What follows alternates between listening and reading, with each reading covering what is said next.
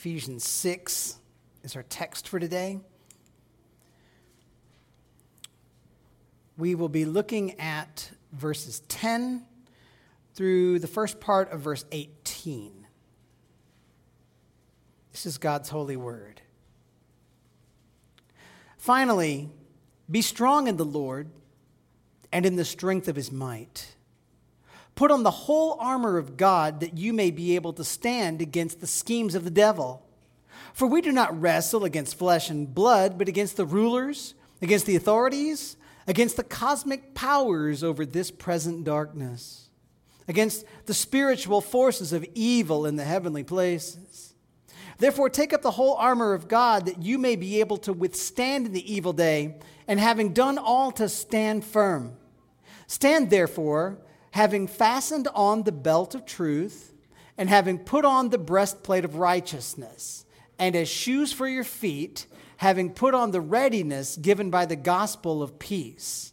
In all circumstances, take up the shield of faith with which you can extinguish all the flaming darts of the evil one, and take the helmet of salvation and the sword of the Spirit, which is the word of God, praying at all times in the Spirit with all prayer and supplication.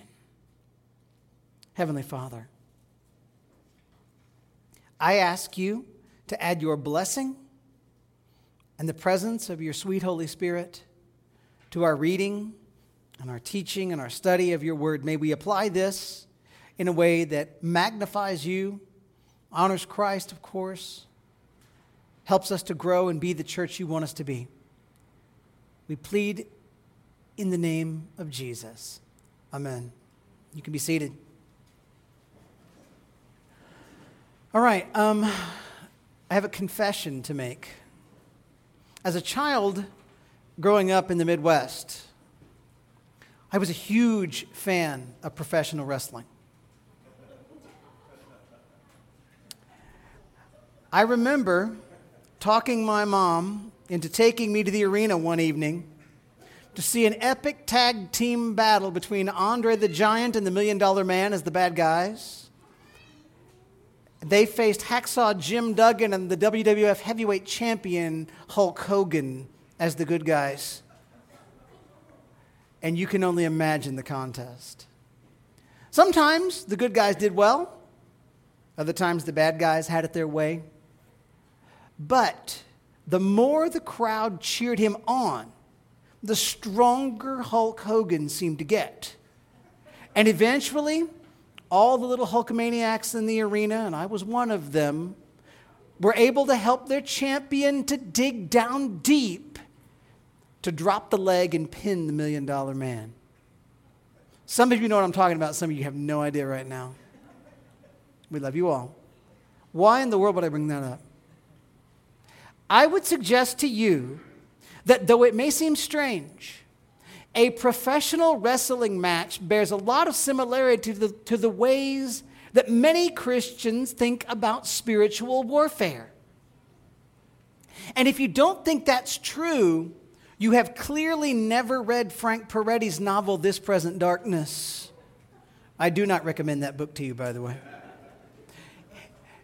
In that book, if you read that book against my recommendation, Christians come to the aid of the angels to strengthen them to be able to defeat the demons through the use of prayer and powerful Christian practices.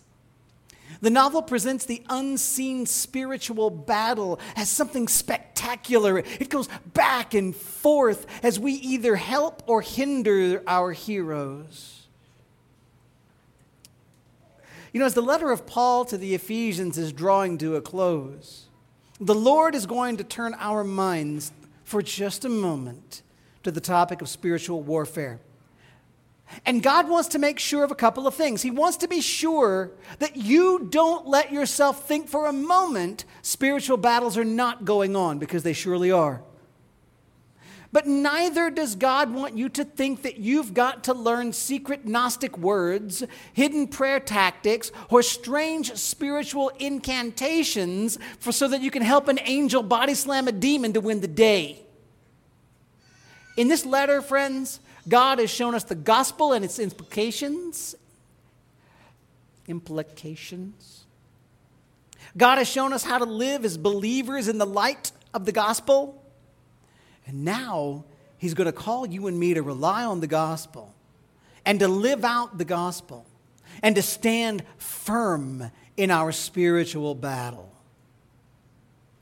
In the message today, if you were a note taker, you'll find 3 points. And the final point will give you the 7 tools that we will use in spiritual warfare, tools that we call the armor of God.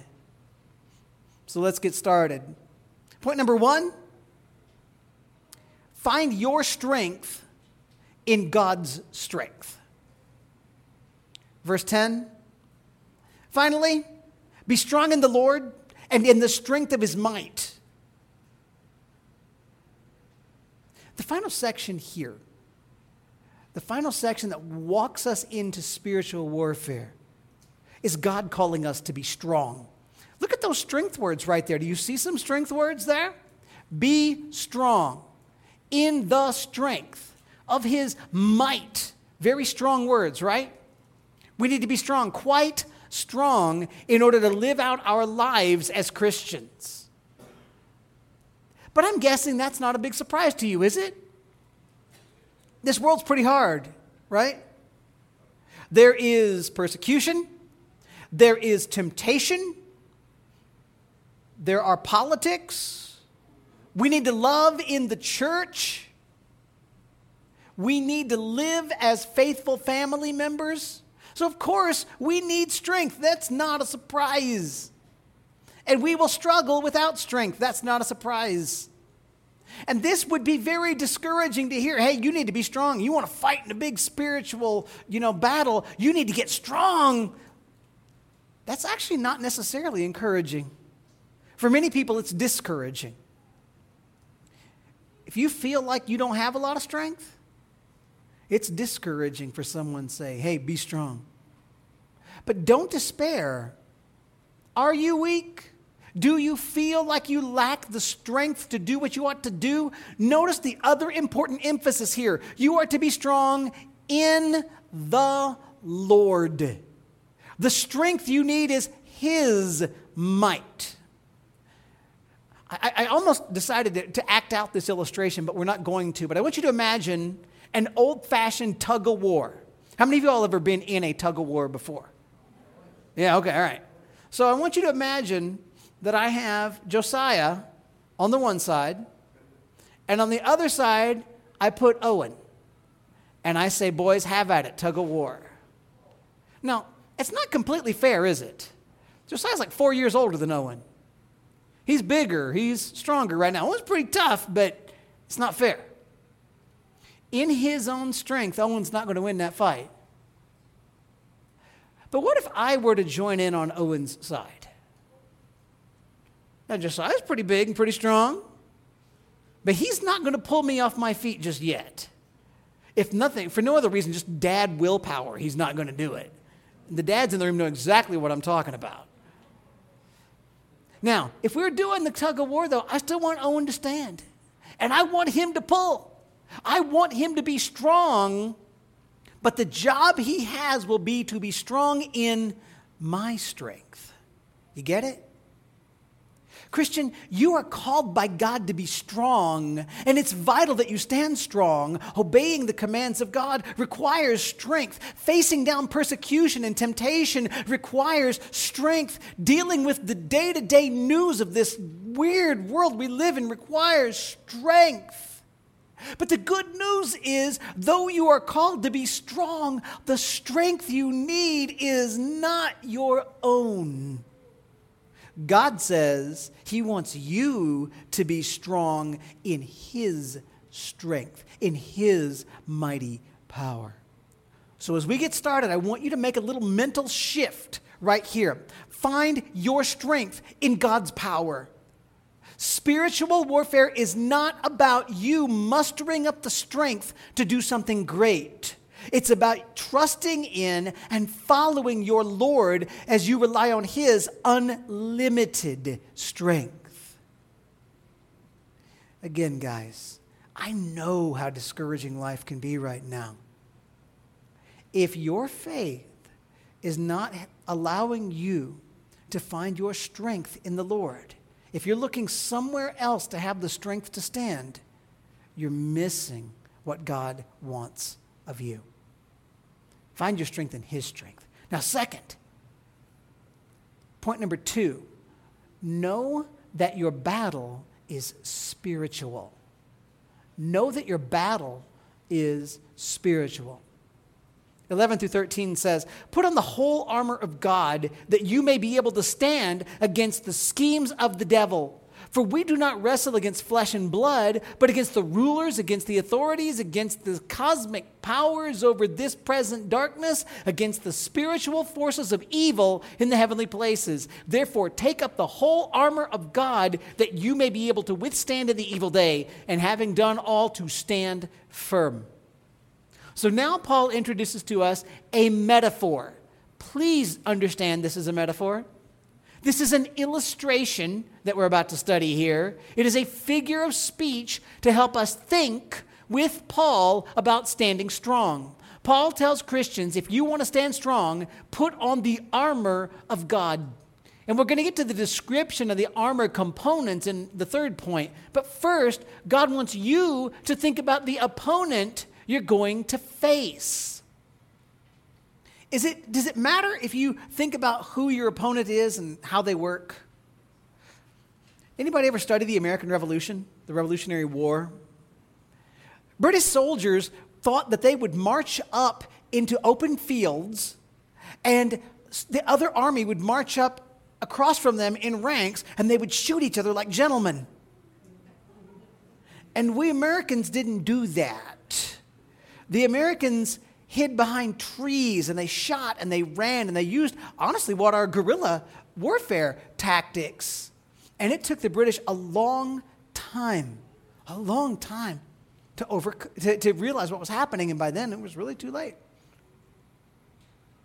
And that, had the British understood their enemy, had the British thought well about who we are, that war could have turned out very differently. But they didn't think about the enemy and the enemy's tactics. Christians, we're living in a battle that it's not a physical battle. We're doing spiritual battle. And the opponent that you and I are to armor ourselves against is the devil and his wicked schemes. We face an evil opponent, a spiritual opponent, and a very real, very dangerous opponent. The material world is quite real. Your body, what you do with it matters. But you should never allow yourself to forget there's a spiritual world around you that is exactly as real. Some people around you will scoff at that notion. We have to realize, however, that God and angels and demons and the devil all exist, even if they cannot be seen, touched, or proved in a laboratory. So, quick question, what are the demons? We're talking about the devil and demons. What are demons? Wayne Grudem, in his systematic theology book, says, quote, "Demons are evil angels who sinned against God and who now continually work evil in the world." Grudem goes on to say, like angels, they are also created spiritual beings with moral judgment and high intelligence, but without physical bodies. The devil, sometimes called Satan, he is the head, the chief of the demons, the original leader of the demonic rebellion against God and God's plan. The devil is limited, and he is in no way equal with God. Though the devil might be powerful, he is not all powerful like God is. Though the devil moves about our world, he is not everywhere present like God is. Though the devil is old and clever, he does not know everything like God does. The devil is a formidable enemy, bent on destroying you, bent on killing you, bent on stealing your joy. But the devil is a defeated foe who can never ultimately win. What Paul says here in this verse is that the devil, our enemy, it's the devil and all the ranks of demons in his service. Right? See those terms? Rulers, authorities, cosmic powers, spiritual forces of evil. Those are just words that indicate some type of organization, some type of structure or hierarchy to the evil forces. Think like military ranks almost. But those words really don't give us a lot of data to go on beyond the fact that there are different levels or whatever of these forces. Paul points out to you and me, the demons are in the spirit world around us, and God wants you to know that you're battling against them. We fight like soldiers. We wrestle against them like combatants in the arena. Now here's the big question. How do you do it? How do you face them? Look at what we've seen in verses 10 through 13. Be strong in God's mighty strength. Stand strong. Stand firm. Withstand the attacks. And twice we're told, take up or put on the whole armor of God. We stand strong in God's strength with tools that God has provided for us so we can stand and not fall. Now let me ask you. You just heard that. How technical and descriptive was that for you? How many of you thought, well, now that you said that, I totally understand what to do? It's not there, is it? And I would not serve you faithfully if I said to you, well, let me tell you what all that means. Now, that's because it's not there. This is not descriptive. It's more of a motivational statement than a textbook on how to fight. There aren't tactics in this. So what do you take from these verses, Christians? You live in a real world. You live in a real world with real spiritual enemies. You have God's strength and God's armor to help you to stand. And you should not ignore the devil, and you should not ignore his schemes, but neither should you let yourself be fascinated by the demons. Just stand by God's power and not your own, using God's defenses and not your own, for God's glory and not your own. Know that your battle is spiritual. Okay, so what do we do? Remembering that this is all in God's strength and power, not your own power, here's what you do. Point number 3, fight the battle. Are you ready for this? Fight the battle with ordinary Christian faith and obedience. Please write that down. That is the point of this passage. Fight the battle with ordinary Christian faith and obedience. Verses 14 to 18 again, what do they say? Stand, therefore, having fastened on the belt of truth, and having put on the breastplate of righteousness, and have as shoes for your feet, having put on the readiness given by the gospel of peace. In all circumstances, take up the shield of faith, with which you can extinguish all the flaming darts of the evil one, and take the helmet of salvation, and the sword of the Spirit, which is the word of God, praying at all times in the Spirit with all prayer and supplication. Okay, Paul. You got our attention. We got to fight this spiritual battle. We've got to use God's strength. What do we do, Paul? And right here, many folks expect some flashy, dramatic thing. In fact, there are many people who have preached this section as something flashy and dramatic. Paul gives you 7 pieces of spiritual armor that you can don in order to defeat the devil. Now, right away, I want to point us away from 3 mistakes that people will often make when they deal with this passage. One danger is that people get lost in the metaphor. I have heard sermons, in fact, I had one entire spiritual retreat weekend that I spent listening to people teach this passage, but spending the vast majority of their time describing in great detail the armor of a Roman soldier and its function in a battle. And that stuff is interesting. I will say I like history, so that's kind of cool.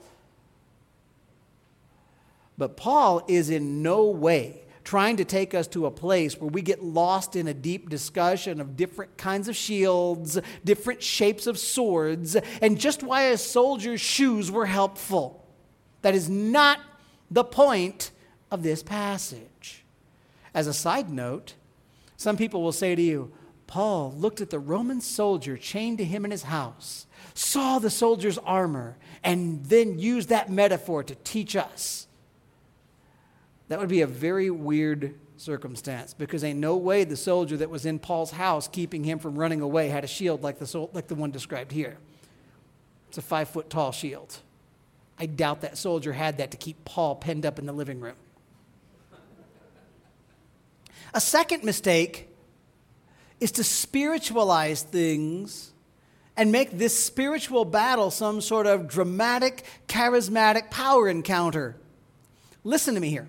Listen to the list of things that you are supposed to use to defeat the devil. I want you to take the big, bold battle imagery out of your mind for just a second and hear the tools as a list. Ready? Here's what you use for spiritual warfare: truth, righteousness, gospel readiness, faith, salvation, scripture, and prayer.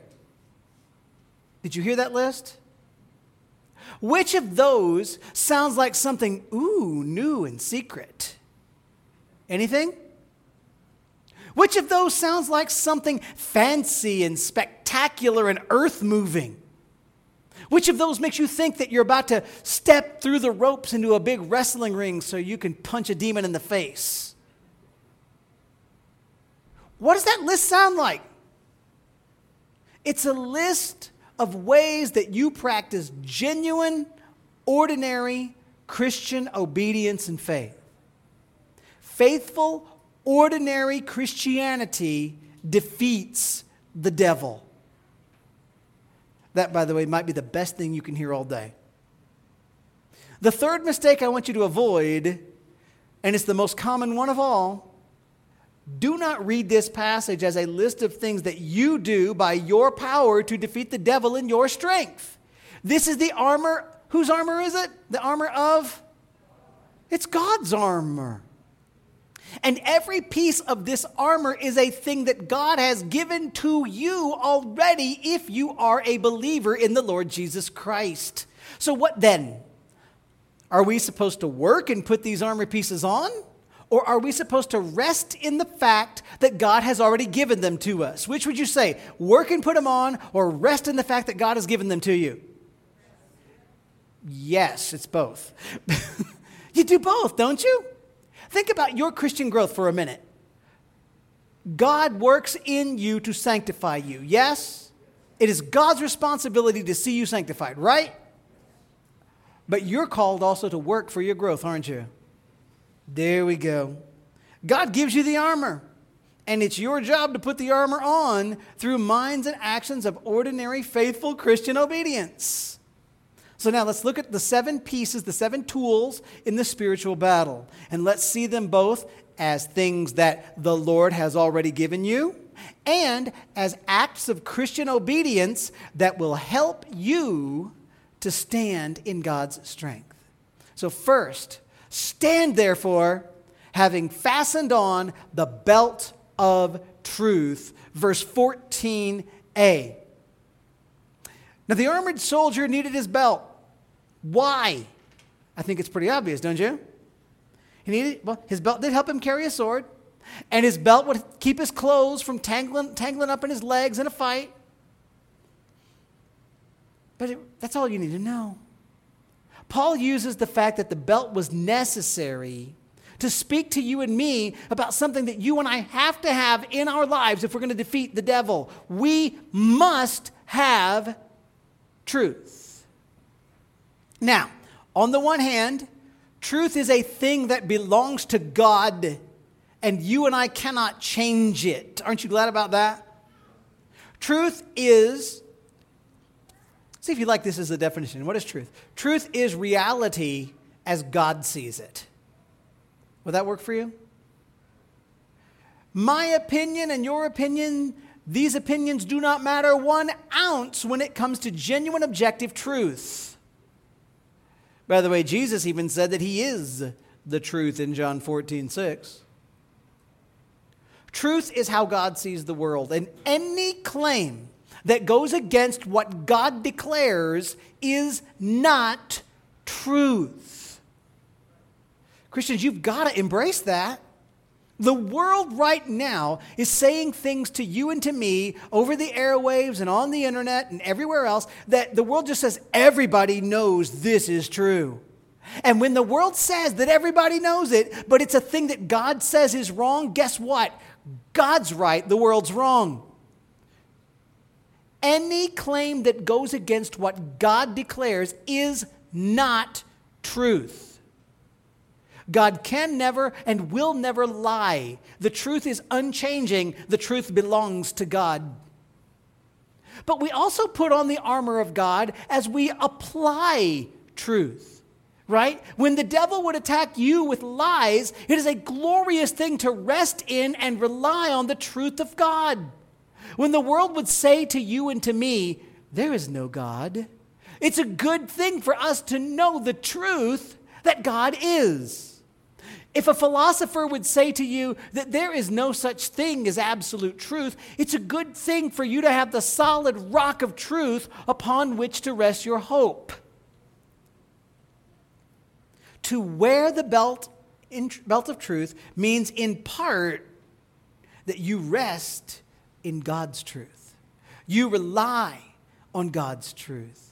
You do not let the lies of the devil or the confusion of the world throw you, and it means that you work as a Christian to know and to embrace truth. You study the Word of God. You set your mind on the things that God says are true, even when the world opposes them. And that's a way that you resist the devil. That's a way you do spiritual battle. One more element of how to wear the belt of truth. If you want to wear the belt of truth, live an honest life. Christians must not be people who spout lies. Do not participate in shady dealings. Don't trim the truth. Live as a genuine, honest person so that your character will reflect the character of God who never lies. Then verse 14 goes on to say, and having put on the breastplate of righteousness. Obviously, a soldier would wear a breastplate in order to protect his body from his enemies. No soldier would be without that protection. And in our spiritual battle, just as no soldier would ever go in there without his armor, no Christian should be without righteousness. Again, first side. Whose righteousness are we talking about? You need God's righteousness, don't you? One of the most glorious truths in all of Scripture is the truth that in Christ, God sees those who have come to Christ as righteous. God, well, let me just make sure. How many of y'all are genuine saved believers in the Lord Jesus? Okay, I'm talking to you guys. God not only forgives us of our sin, that's good, but God applies the perfection of Jesus Christ to our account so that there is no longer any negative listed against us in his court. He sees us, when he looks at our case, as possessing the very perfection, the very law-fulfilling life of Jesus. How's that for good news for the day? 2 Corinthians 5:21 says, for our sake he made him to be sin who knew no sin. Why? So that in him we might become the righteousness of God. You know, part of the breastplate of righteousness is understanding and resting in the righteousness of Jesus Christ. We have much stronger spiritual walks. We experience much greater spiritual victories when we remember that we have already been given the righteousness of Jesus Christ. But there's work we can do in this area too, isn't there? Now, I cannot make myself more righteous before the Lord in a legal sense. Why can't I make myself more righteous in a legal sense? I got Jesus' righteousness. I can't beat that. I can't improve on perfection. But I can live more and more to match the righteousness that the Lord says that I already have. The more that my life is lived in conformity to the commandments and the ways of the Lord, the more I wear the breastplate of righteousness. It sounds simple, but it's true. Christian, when you examine your life, just ask this question: is this righteous? No, you don't live rightly to get God to love you more. You can't do that. God loves you as much as is possible. But if you want to have the joy of honoring God, right? If you want the experience of victory in the spiritual battle against the evil one, you will seek day by day to put on righteous deeds and righteous thoughts. And again, think about that. When you think about your day, when you think about your morning, when you think about your evening, when you think about your attitude and your mood, is it righteous? It might be righteous that you look at something and say, this thing was wrong and I dislike it. But it may not be righteous to let it eat you up. It may be righteous to have a nice meal, but it may not be righteous to overspend or to be a glutton. You work it through and you'll put on the belt or the breastplate of righteousness. Now next, as shoes for your feet, having put on the readiness given by the gospel of peace. Verse 15. A soldier would not want to get in the battle and then slip and fall down because his shoes were bad. He wouldn't want to march for miles with hurting feet. So we know that shoes are vital to a soldier's uniform. And just as vital in your life and mine is gospel readiness. Again, is it pretty easy to see how there's some part of this that just belongs to God? And it's a thing that we just rest in? I hope you see that, right? The gospel's God's. It's not yours. It's God's property. We did nothing to cause the gospel. What is the gospel, by the way? It is good news. You're right about that. Starts with, who should the gospel begin with? Let's start with God, right? The gospel starts with God. God is holy. That's a good starting point, right? Okay. What about you and me? We are sinners deserving the judgment of God. What did God do? God sent Jesus Christ to be our Savior through his life, death, and resurrection. And everyone who will turn from their sin and trust in Christ is saved by God's grace. Does that sound like good news to you? I hope so. Knowing and loving that gospel makes us ready for the spiritual battle. How? It reminds us of the ground upon which we stand. I don't stand before God on my own righteousness or goodness. I stand in Jesus Christ and in Christ alone. See, the devil cannot successfully denounce me before God because the gospel says I am hidden in the perfect sacrificial death and glorious resurrection of Jesus Christ. That's true for you too, if you know Jesus. But there's something we do with these shoes, right? You should, Christian, if you're a Christian, be ready to share the gospel, right? It is my job to know the gospel and to willingly offer the grace of Jesus Christ to the rest of the world. I want other people to be saved. I want other people to have life. And I know that all who will come to Jesus will be saved. So I do my very best, if I'm doing what God tells me to do, if my feet are fitted, I do my best to fight the spiritual battle in the world we live in when I prayerfully, faithfully share the good news of the Lord Jesus Christ with other people. Let me ask you, Christians, do you know the gospel well enough to share it? Think about that. If a person was to ask you, what must I do to be saved? Do you honestly think you would know how to answer them? And do you pray for gospel opportunity? If not, you need to start. study the scriptures, learn the gospel, and pray to be able to share it with others. Build genuine friendships with other people and bring the gospel to bear. You know, a friend of mine who I visited a couple weeks ago in Michigan, his church has people doing something. I might try to get us to adopt one day. He said, I want you to choose your one, or maybe choose your two. And just ask the church, really, for a season of time, pick a person that you know. Maybe it's a neighbor, maybe it's a friend, maybe it's a family member, maybe it's a coworker, and genuinely commit yourself to prayer for that person and to pray that the Lord would open up gospel opportunities that you might share the gospel with that person. It's something simple, but it's a great idea to remind you should be praying for the chance to speak the good news to other people. Verse 16 then says, in all circumstances, take up the shield of faith with which you can extinguish all the flaming darts of the evil one. Again, Roman soldiers, when they were on the battlefield, some would carry a big shield to hide behind when arrows would fly towards them. Again, that shield, if it was sitting on the ground, would be this tall.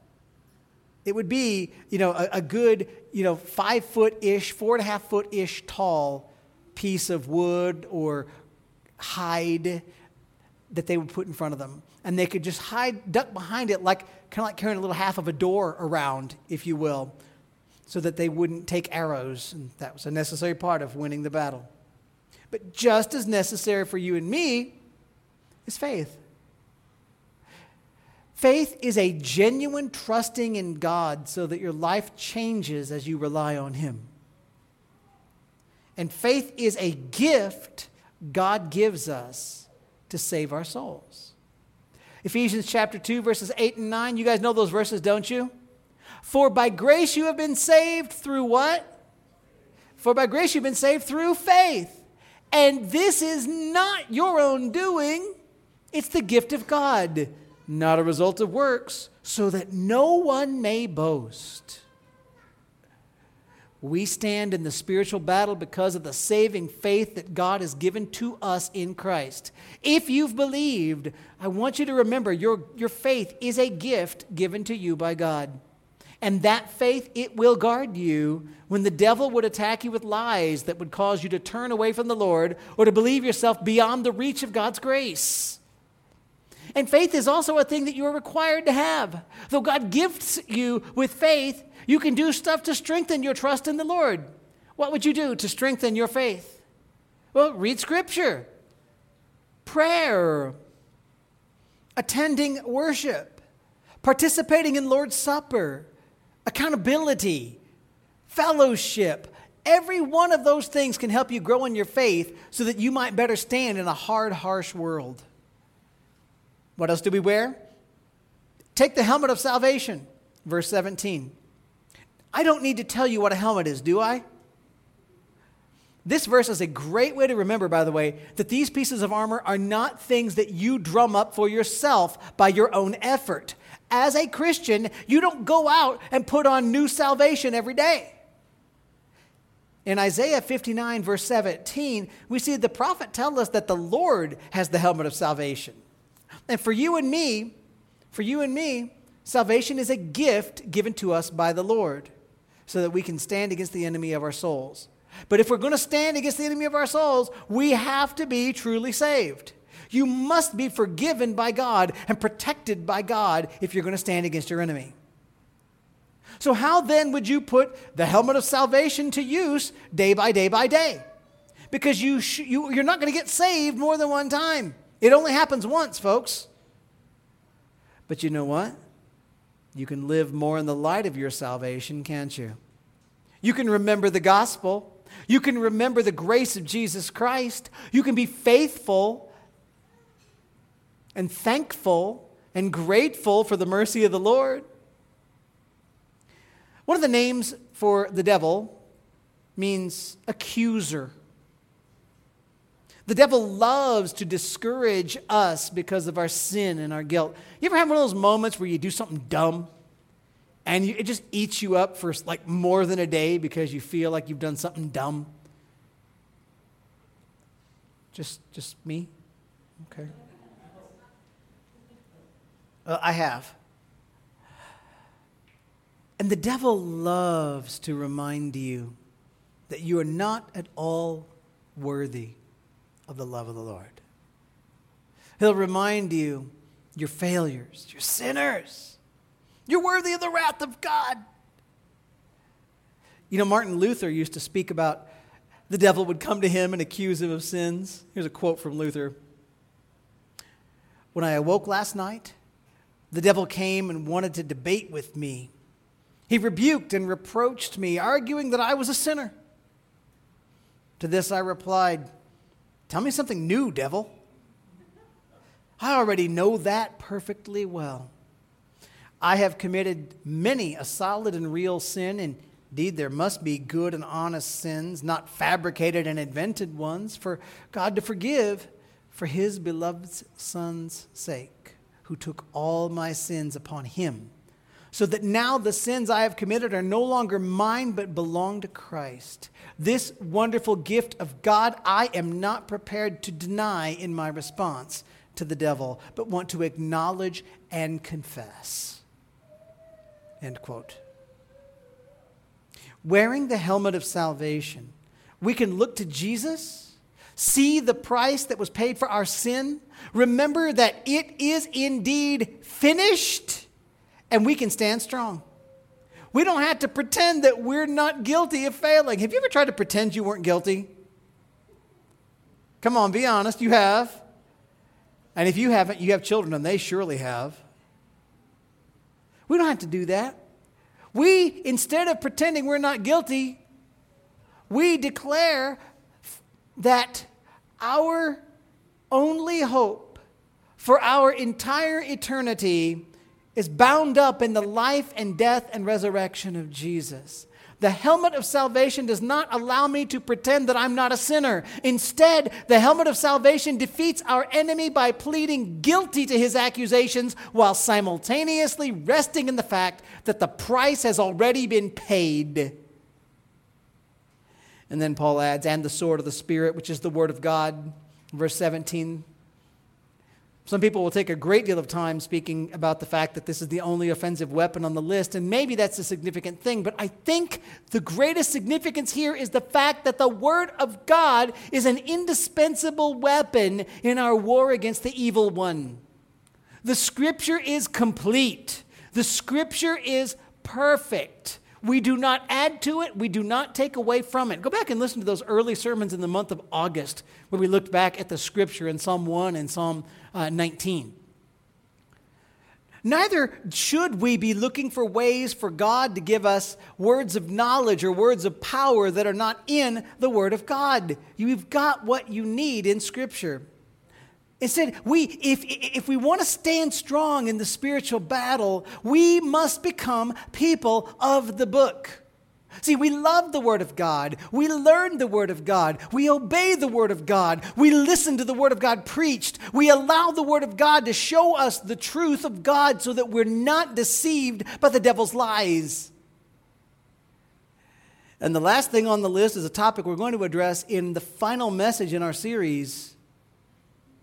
There's no armor piece tied to it. It's just prayer. Praying at all times in the Spirit with all prayer and supplication. We need to be a people of prayer to live spiritually strong lives. And we're going to leave that one for next week. Now, Christians, stop and think with me. How do you battle in God's strength and not your own? How do you face down the spiritual enemy? What does God want you to use to beat the devil in this hard world? God tells you, God says, here's the secret. Here are the weapons. Get ready. And then he says truth, righteousness, gospel readiness, faith, salvation, scripture, prayer. None of these are mystical. None of them would excite a person who's looking to body slam a demon in a power encounter. But every last one of these things is a part of faithful Christian living. And each one of them is a part of the grace that God has already given you. If we want to stand strong in this fallen world, we rest in Jesus Christ, even as we strive to grow in acts of ordinary, simple Christian faith and obedience. So I would urge you, rest in Christ and ask the Lord, how can I magnify each of these areas in my day-to-day life? And as we close, I want to remind you this. If you do not have the salvation the Lord offers in Jesus Christ, you're going into battle with no helmet on your head. You will die. So I urge you. I don't care if you're watching this from the other side of the world or the other side of town, or you're right here in this room and you've been a church member for all your life. Listen, you must turn to Jesus, believe in Jesus, and ask him for grace. Surrender your life to Jesus. You cannot run your own life. You must surrender to Jesus. And then you will have the forgiveness that you need to be able to live in the joy of the Lord and to stand in the face of a spiritual enemy who wants to destroy you. Come to Jesus and don the armor of God. Will you pray with me, friends? Father, as we bow one more time, we ask you, Lord, please, God, help us to have salvation in Christ and to rest in that salvation. Help us to have lives that magnify the grace of Jesus Christ so that we might be strong and have the joy that he gives to us.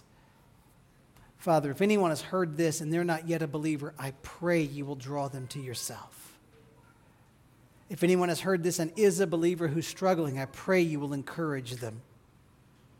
Help us to be a faithful church full of Christians armored in the gospel grace of the Lord Jesus. And it's in his holy name we pray. Amen.